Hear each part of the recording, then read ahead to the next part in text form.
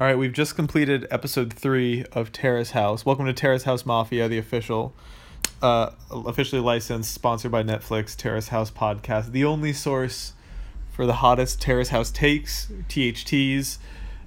We're here to talk about episode 3, Dream Police, an episode title.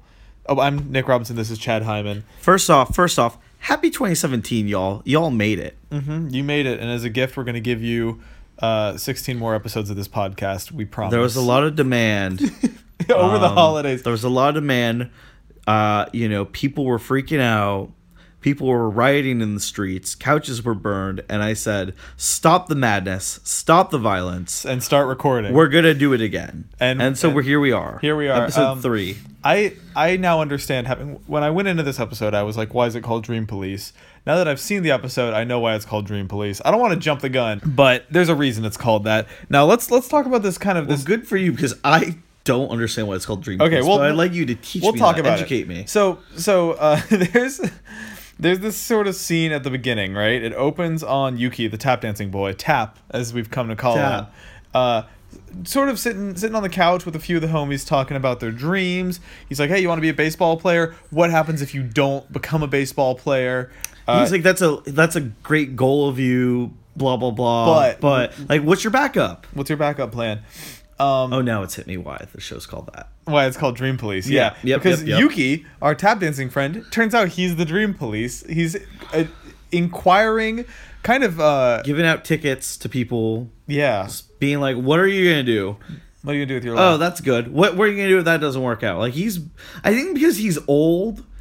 He's mad old, and he's the oldest one in the house. It seems like shit's worked out for him. He's been tap dancing for 20 goddamn years, and it's been going okay so far. He's teaching kids. I mean, is he doing that well? He mentioned he had a show coming up in September, so things are going all right. A scene that really, really stood out to me, and that showed a lot of character development for Yuki, is there's this moment where they're all sitting on the couches, and we got Makoto, the baseball boy, and then we've got Minori, the model, right? Yep. And Yuki's sitting in between them, and he's like, do you remember? You know the scene I'm talking about, where he's like, "Hey, remember when you had that blue bathing suit on? Remember?" And Makoto yelled out the blue bathing suit. Oh yes, and yes. He drops this line of like, "You got the kind of bum he likes," in front of both of them, and it's like, I thought it was a shocker. It was like he was being a wingman, but he was being like. It's a real awkward wingman. I'll walk you through my thoughts, because my first thought was, oh, he's sabotaging it. He's throwing baseball boy under the bus and trying to make this awkward on purpose. And then like, if that was, I don't know that was his plan, but if that was his plan, it didn't work out, because he was like, hey, you got the kind of butt my boy here likes, and she's like, oh, tight. She's like, high five, yay, this is cool. And so it was like, in a way, he actually accelerated the relationship. Yeah, I felt like he was just like, I'm old, I give no fucks, I'm just going to help this boy out. I'm going to help this young man potentially develop a relationship with this young woman. Yes. So let's fast forward a little bit. What were your thoughts on the run? So there's the run, right, where the baseball boy and the model go baseball boy and the model Minori, it was very cute. It seemed like they had a really nice bond. It was, a night run. It was right next to this beautiful park. Yeah, you could see like the Tokyo Tower in the background. It felt like it was like a genuine bond. Mm-hmm. But I didn't walk away from it being like, oh, they're madly in love. This is love. This is it. Like, this is like the segue into their relationship. I don't know. It was nice. It was just like, oh, cool. Yeah. I got the sense that it was like, it seemed kind of nice. I feel like if you took all the background music out of that scene, it would have been a somewhat awkward night run between two mutual acquaintances who don't know each other that well. You know what I mean? You know what I'm saying? You're yawning a little I'm bit. sorry, but yes, I 100% agree. I was just trying to sneak that yawn in. Yeah, we're having this is a late night recording session, 12:30. Speaking of late, there's that late night dinner. Yeah, they have that delicious dinner together. It's right before they go for the run. There's that really cute scene where Minori asks Makoto if she can borrow like a jersey. Oh yeah, she was like, workout can I clothes? get some can I get some gym shorts and like a tee. She's got that Oakley tee, and yeah, I don't know, I love that. There's something about this show. I've been trying to like put my finger on it for the past 3 episodes. Like, what is it about this show? It's well shot. It's beautifully shot. I thought the whole run scene was like, there's this incredible tracking shot. Out. Yeah, just from a shooting perspective, like there's this tracking shot where they're running down the sidewalk and they've got like a perfect camera tracking alongside them, and then it's like nighttime, but it's so like I'm really impressed at how well lit this whole scene. Anyways, something that I've been trying to pin down, like what is it that makes this show feel so fucking different from like Big Brother? And I think part of it is like, it's focused on really subtle interactions and emotions. No one's like really screaming at each other. Yeah. But also there's like these insert shots of characters' faces, like their facial reactions up close, super super tight, right after like an interesting feelings. You do. It feels like you really get like. You get to see their reactions to every little moment, which is really cool. Well, it's also just like it's very subtle, and it's like, you know, they're talking about like in this show like the wind and how nice it is. You would never get that on the Jersey Shore. I could never see Snooki being like, well, the wind was really nice tonight. Can we talk also, speaking of things that maybe aren't that subtle, so she's wearing that whole head sweatband of his throughout the whole run scene, and then she hands it to him, and homie like smells it. He smells it, which is like a kind of a weird move. It's in front of her, and she's like, "You're gonna smell it?" Like, yeah, she's kind of like, "What are you doing?" Yeah, so I think we're dancing around kind of the core moment in this episode, the one that it's named after, the one that made the biggest difference, which is there's this like it was another dinner. It's the night. Well, it's the night of Yuki's birthday. Oh yes. So he comes home and everyone's like, "Surprise! We spelled your name wrong. Here's a sash with your name spelled wrong on it." And one thing that he kind of mentioned earlier in the episode was like, you know, and I think he then brings up again. He's like, "I'm not here to play house.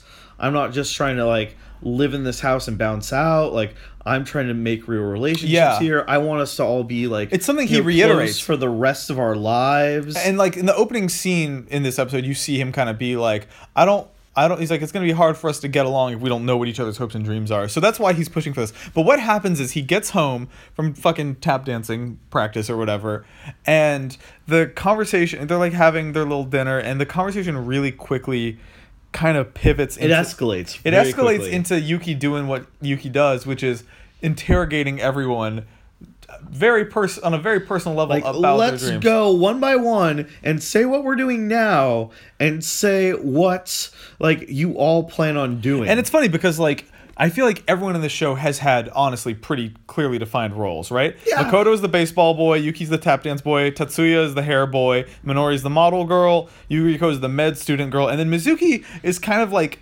she works in an office that sort of does soccer stuff, but she's also a barista. She's a barista in the same building, and it's like she has.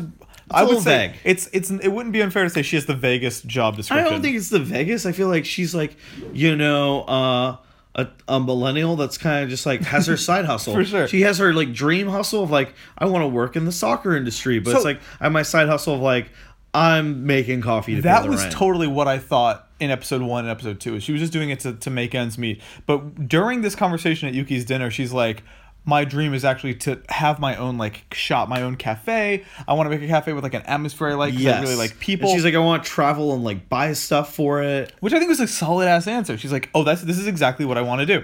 And Yuki's like, nah, dude, that's not good enough. And he just like kind of roasts her, and he's like, I feel like that was really unclear. I still don't know what your dream is. He was like, where do you want this cafe? Like, what city? Like, he needed solid, specific answers, and I'm sure he was trying to help in his own weird way. Like, but he like pushed the conversation along of like, maybe I'll help you figure out, like, answer those questions, help you answer the questions you may. But he like yourself. hammers her on it in this really aggressive way to the point that she starts like choking up and eventually starts crying, and it's like, and then leads It actually, you're talking about, I think I know what you're saying, which is that Yuriko started crying too. Yeah, it leads her to crying. And it's just like, oh man, you know, you're ruining this dinner. It's your own birthday dinner. Is this a gift to yourself to see these ladies crying? It feels like it's a fucked up an gift. Immensely, an immense misjudgment of the tone of the room. And it's almost like, haha, it's my birthday. What are y'all doing with your lives? Oh, not good enough. I feel better. And now y'all are crying. They should have named the episode "It's My Party and You'll Cry If I Want to." That would have been really good. But just like, it was just such a weird vibe thing. He kept insisting on it. I thought he was being really, like, even before anyone started crying, I was like, why is he being like, nah, girl, your dream sucks? Like, that seems so weird to me. And I'm glad the talking head hosts who comment everything were also just like, we're like, you jackass. They're like, fuck this fool. Piece of shit. So, I don't know. That was a weird moment. It is nice, like, to where, like, you're a little bit unsure of, like, how you feel about it, to kind of have the hosts be like throw in their opinions as well, especially to where you're like, oh great, everyone's validating the same feeling I'm feeling of, like, especially helpful. Damn, you're a dick. Yeah, I think it's extra helpful because you and I don't speak Japanese, and so I feel like there's like small subtleties that maybe we're not picking up on, and to have them verify and point out things like that is really helpful. I just think it was my big takeaway from this episode is that I thought the hairstylist guy was the motherfucker, and I'm starting to think that maybe the tap dancing guy is the motherfucker. Like, because the hairstylist dude kind of took a back seat this episode, and I will admit that every time he showed up and opened his mouth, I was like, you still suck. But but Yuki is like, he's out here making motherfuckers cry. Like, what happened? I did not think we were gonna see tears on episode 3 at all. It felt like it's like, you know, in the real world, the phrase of the show is like, when people stop being fake and start acting real. Yeah. Episode 3 was that, where people were like, all right, we've kind of gotten to know each other. We've gotten the hi, how are yous. Like, people are going on like pseudo, like, somewhat dates. People are like pushing people on like what they're doing with their lives. Like, people are drinking more in this episode. And I think it's just like people are starting to become their real selves, and it's really starting to show. They're getting a little comfortable finally. And I definitely feel like in episode 1 and episode 2, they were like, there was still this. Well, I think the thing you have to remember is that every episode is supposed to be a week. At least that's how it's kind of billed as. So it's like, this is 3 weeks into living with each other. Yeah, this was a fascinating fucking episode. I'm a little alarmed because I did see that the name of episode 4 is like Tears Shed Again or something. Yeah, so, it had a name where I was like, oh man, I'm excited to see where this goes. But yeah, that was episode 3 of Terrace House. Things are fucking. I feel like we might have said this last time, but it's extra true this time. Shit is popping off in a real major way, and I can't wait to see where it goes. But yeah. That's it from us. Episode 3. Terrace Happy House New Mafia. Year. Happy New Year, new me. What's our catchphrase at the end of every episode? Do you remember? It's been like I left in 2016. We're gonna come up with. We'll do this again. We'll do this because that's a line from the show. We'll do this again. We're gonna get a better catchphrase for episode 4. It's gonna come. All right. And maybe, can I borrow your jersey? Perfect.